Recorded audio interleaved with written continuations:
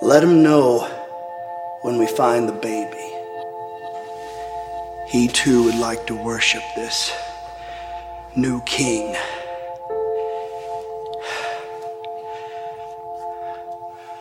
But then instructions came from a different order. Instructions that only come from dreams. Dreams of biblical proportions.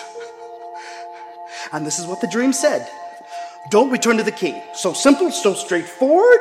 And that is the dilemma that I'm wrestling with. Do I listen to earthly authority, or maybe do I listen to the godly type? And the traveler in me, the wise man as it were, would it say, go see King Herod and give him what he wants? But my heart tells a different story. My heart says that maybe this child deserves every ounce of obedience that I could give, even if I don't quite understand the roadmap yet.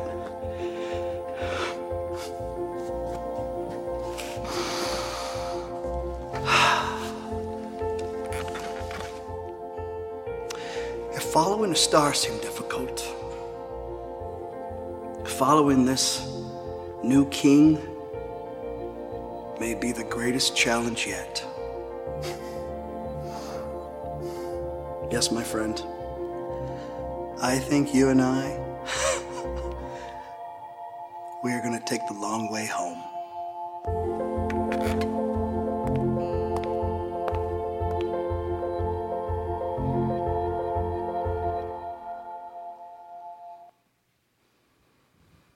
We've been talking in our Advent series about how the coming of Jesus disrupted everyone in the Christmas story.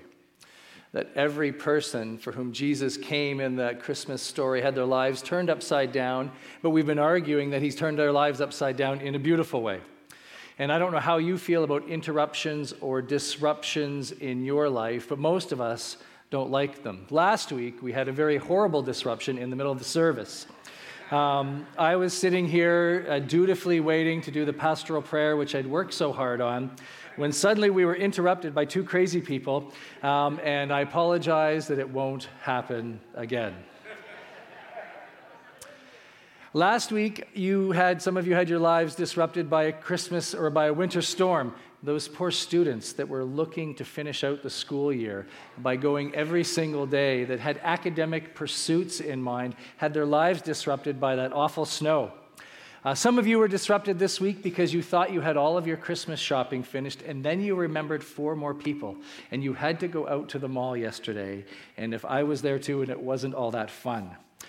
But we've been talking about Jesus disrupting people's lives. And in fact, it's a good thing. It'll be the greatest thing that ever happened to your life.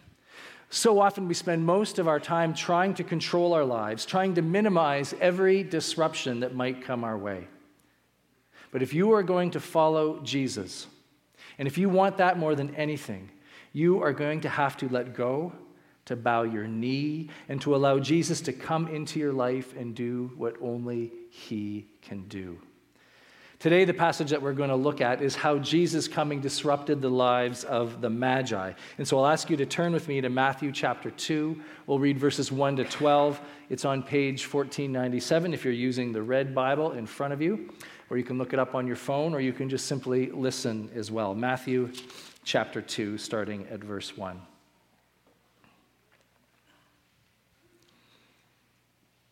After Jesus was born in Bethlehem in Judea, during the time of King Herod, Magi from the east came to Jerusalem and asked, "Where is the one who has been born King of the Jews? We saw his star in the east and we've come to worship him." When King Herod heard this, he was disturbed, and all of Jerusalem with him. When he called together all the people's chief priests and teachers of the law, he asked them, "Where is the Christ to be born?" "In Bethlehem in Judea," they replied, "for this is what the prophet has written. But you, Bethlehem, in the land of Judah, are by no means least, among the rulers of Judah, for out of you will come a ruler who will be the shepherd of my people Israel." Then Herod called the Magi secretly and found out from the exact time the star had appeared. He sent them to Bethlehem and said, "Go and make a careful search for the child. As soon as you find him, report to me, so that I too may go and worship him."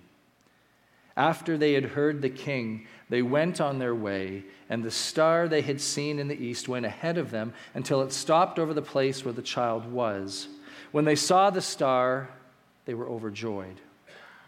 On coming to the house, they saw the child with his mother Mary, and they bowed down and worshiped him. Then they opened their treasures and presented him with gifts of gold, of incense, and of myrrh. And having been warned in the dream not to go back to Herod, they returned to their country by another route.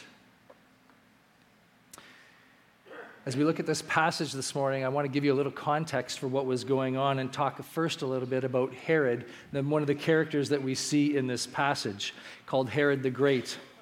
Herod is not the name of a person, but a family. The Herods were like the Kennedys. They were somewhat a political dynasty. Their family governed Palestine and some of the surrounding area for over 150 years.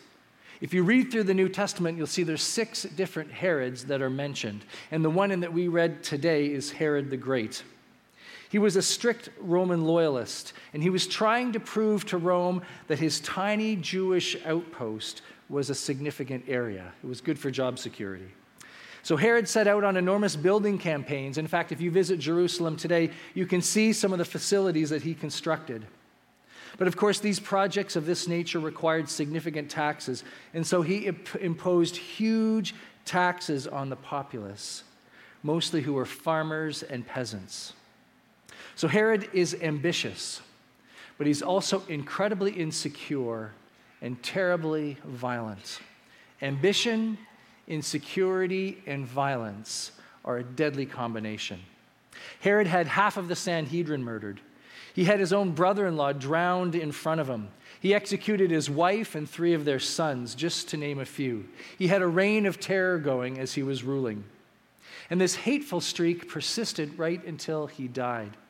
As Herod was slowly dying of a horrible, incurable illness, historian Josephus records that he ordered his military to bring a large group of significant men to Jericho.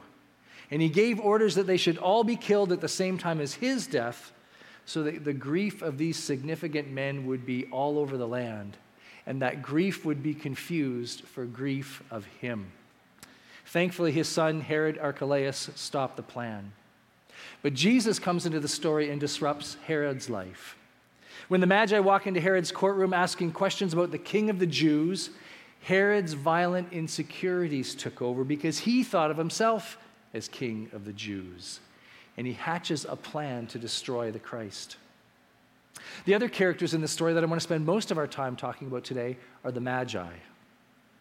As Joe mentioned last week, the scripture says very little about them, but Christmas pageants and hymns have them in our imagination as 3, as kings, and as arriving on the Christmas night that Jesus was born, all wearing royal clothing.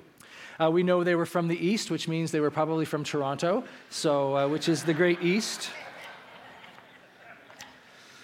We do know a few things about them. We know that they were Gentiles. These are non-Jewish people. They were foreigners. They were come from a ways. People didn't travel like we do today, so it was a huge deal to have complete strangers of this importance with really no family connection roll into town to celebrate the birth of a baby. Also, the word magi is short for magicians.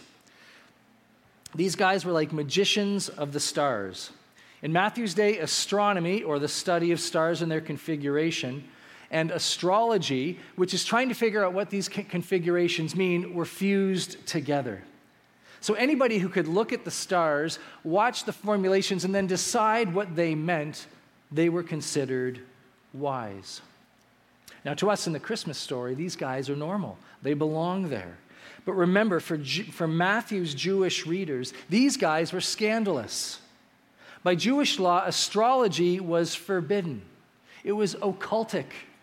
Imagine if you came to the family Christmas event tonight and there was a station where you could get your tarot cards read. You would find that concerning. You would say, this does not belong here. In the same way, these magicians do not belong in a Jewish story. But these guys were spiritual seekers.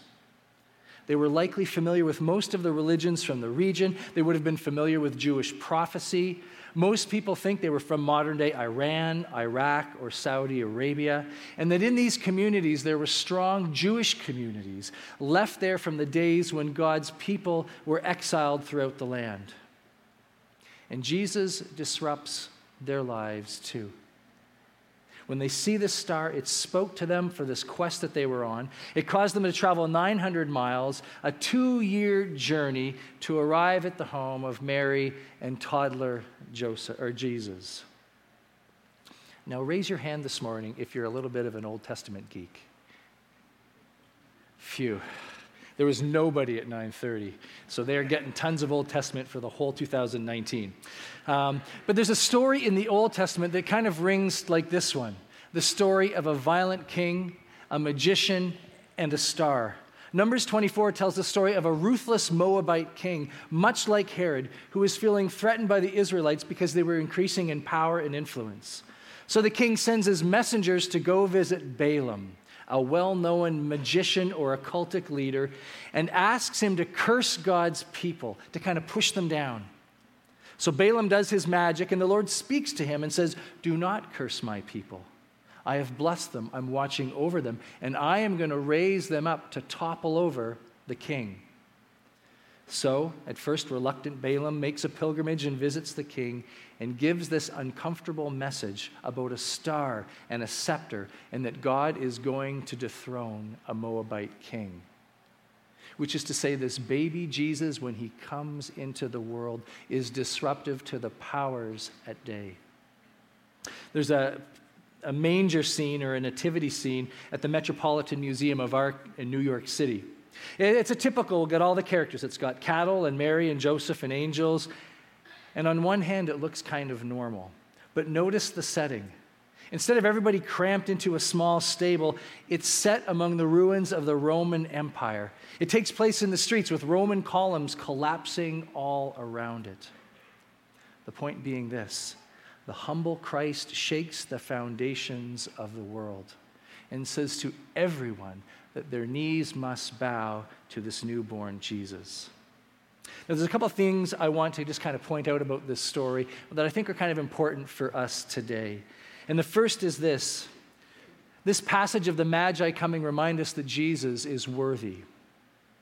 These Magi and their 2-year disruption remind us that Jesus is worthy of our time. The reason we don't like disruptions in our life is because we have such a value of time. We're 21st century people. We're busy. We've got things going on. Getting interrupted is difficult for us. Our schedules are full. We're rushing here. We're rushing there. We're always very busy. And even though that a new app that is so annoying that reminds us that we spend 3 hours a day on our phone, we're still very busy people.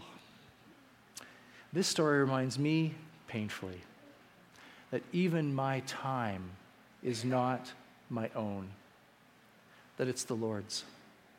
That when we submit to Christ, when we bow our knee, when we ask him to reorder our lives, we are also saying, "You are now the one who orders my days and is in control of my calendar." The Magi, these pagan magicians from another land, were disrupted by God and spent 2 years focused on searching out what is God up to in the world. When was the last time you took some dedicated time to explore what King Jesus was up to in your life? When you sat down in a quiet space with a journal and pen and said, "Lord, how did 2018 go? What do you have in store for me in 2019? Where am I growing? Where am I fading? If I keep going the direction I'm going today, will I end up closer to you or further away from you?" When someone comes to meet with me to tell me that they're having problems with a relationship, the first question I ask them is this: how much quality time are you spending together? And almost always they respond, "Well, it's been really busy." In the same way, our faith is based on a relationship with Christ. And in my own life, when I am feeling spiritually dry, there's a direct connection to how much time I am spending or not spending with the Lord. Jesus is worthy of your time. Jesus was also worthy of gifts. We see this in the kind of generosity that these magi brought 3 gifts. They fulfill that Old Testament line that says, I will not show up before the Lord empty-handed. They bring the gift of gold, which is the gift that you bring to a king, symbolizing the kingliness of Jesus. And notice that they did not give this gift to Herod.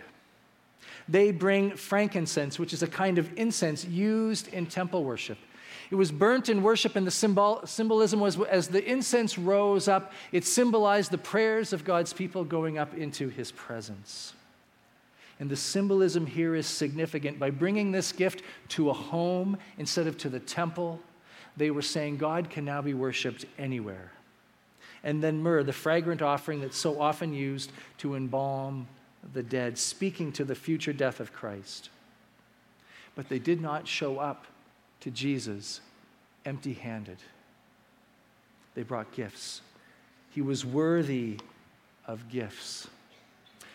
The longer you follow Christ and come face to face with his grace and mercy in your life, the harder it is to show up into his presence with empty hands. The second thing I love about this story is I think you and I are surrounded by spiritual seekers today, like these magi. We live in a culture that's spiritually seeking.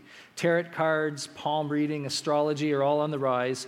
Spiritual practices that were once seen as fringe are now normal. Why? Because people are trying to make sense of life. They're trying to figure out what's going on in the world. They're trying to find some meaning. And this is a time, this Christmas season, when people are spiritually open. I was in Starbucks yesterday, and I was standing there, and over the sound system was playing "O Holy Night."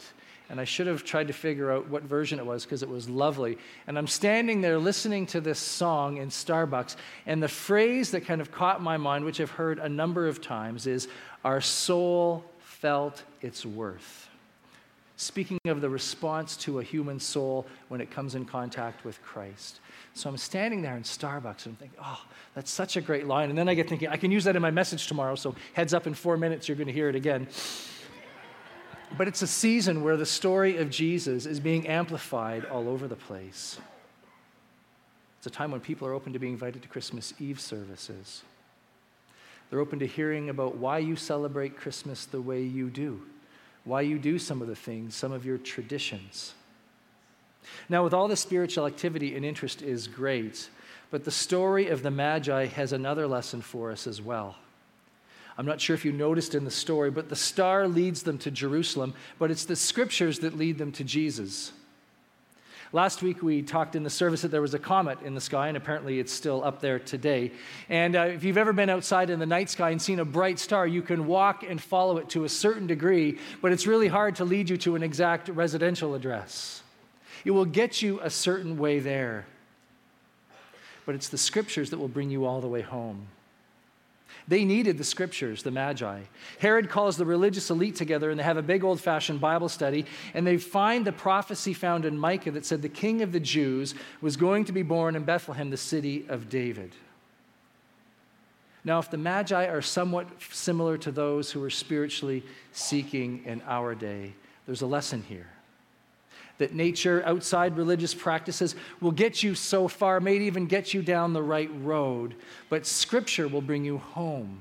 And the truth of Scripture, the specifics in Scripture, will bring you home. If you're someone who would say, look, I'm spiritual, but I'm not comfortable with the label Christian, then this passage would suggest to you that looking at the stars or exploring nature or reading maybe other religious documents are a great start. They're an entry point. If you love sitting by the ocean, if you enjoy a walk in nature, in a forest, and you just have this sense there's something going on here, there's something profound, something spiritual, something of the divine in this moment, you're right. But Jesus is the full revelation of the taste that you are getting. And Christmas is the season when we remember that God did not come and give us a taste. He gave us full access to himself through Jesus Christ. Who are the magi in your life and in your world who are looking for full access to God? The last theme in this passage, and it's been a constant theme if you've been here through this service, is the theme of overwhelming grace. If you've gotten the sense that this passage of Matthew's would have been a bit of a problem to his audience, try to think of the most conservative Christians that you know, the most fundamentalist Christian that you know. Try to think of someone who was just so ultra-conservative. That was Matthew's audience. That was the audience, that was the culture that Matthew himself grew up in.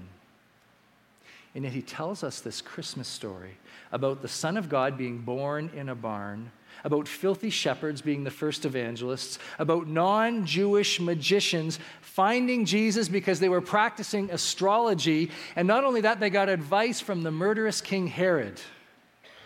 None of this would have played well with Matthew's audience. These were details he should have left out. It was controversial stuff. Which begs the question, why didn't he leave it out? Why aggravate his audience with these details? And I think it's because Matthew was controversial too. Remember, Matthew had been raised in a traditional, conservative Jewish home. He had completely abandoned and turned his back on his own community to work for the occupying Roman government to extract unjust, brutal taxes from the people in his synagogue, the people in his neighborhood, and the people in his own family. Why? We don't know, but probably to become rich. And because he did this, he was disowned, kicked out of his synagogue, treated as dead from his own family. He would not have been invited to Christmas dinner. He was an outsider now. Matthew was controversial in the same category as these pagan star magicians from a foreign country. And then one day, while Matthew was working at his tax booth, Jesus shows up to his work and asks Matthew if he would be his disciple. Jesus offers to disrupt Matthew's life, to reorder his time and priorities, and to make the most beautiful changes possible in his life. And in that moment, as the carol says, his soul felt its worth. And Matthew said yes to him. And he got up and he walked away from it all.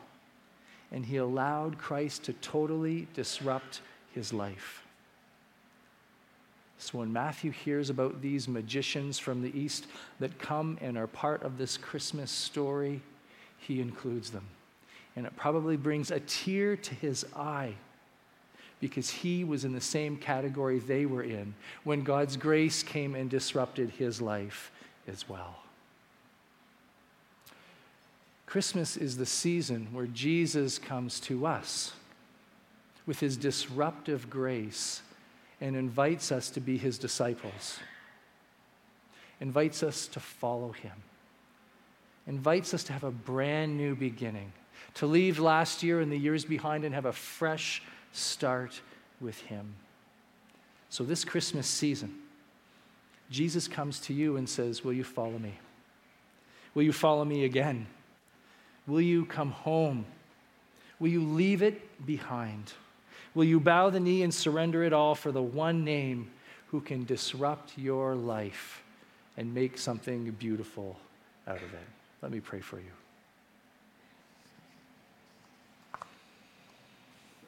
God, today we are so grateful that you walked up to Matthew at his work and invited him to follow. And that in that moment, something happened in his heart. And he saw something that had been unseeable to him before. He could imagine things taking place in his life that he could not have imagined before. And he experienced the grace of God pouring over his life. And he stood up and he followed. And Lord, today I pray that this Christmas season would be a season where there are people even in this room, even myself, where we say again, Lord, I'm going to follow you. I'm going to leave some things behind. This is going to be a brand new season, and it's going to be marked by your disruptive grace at work in my life. Lord, today I pray that we would have the courage and the faith to say yes to your invitation.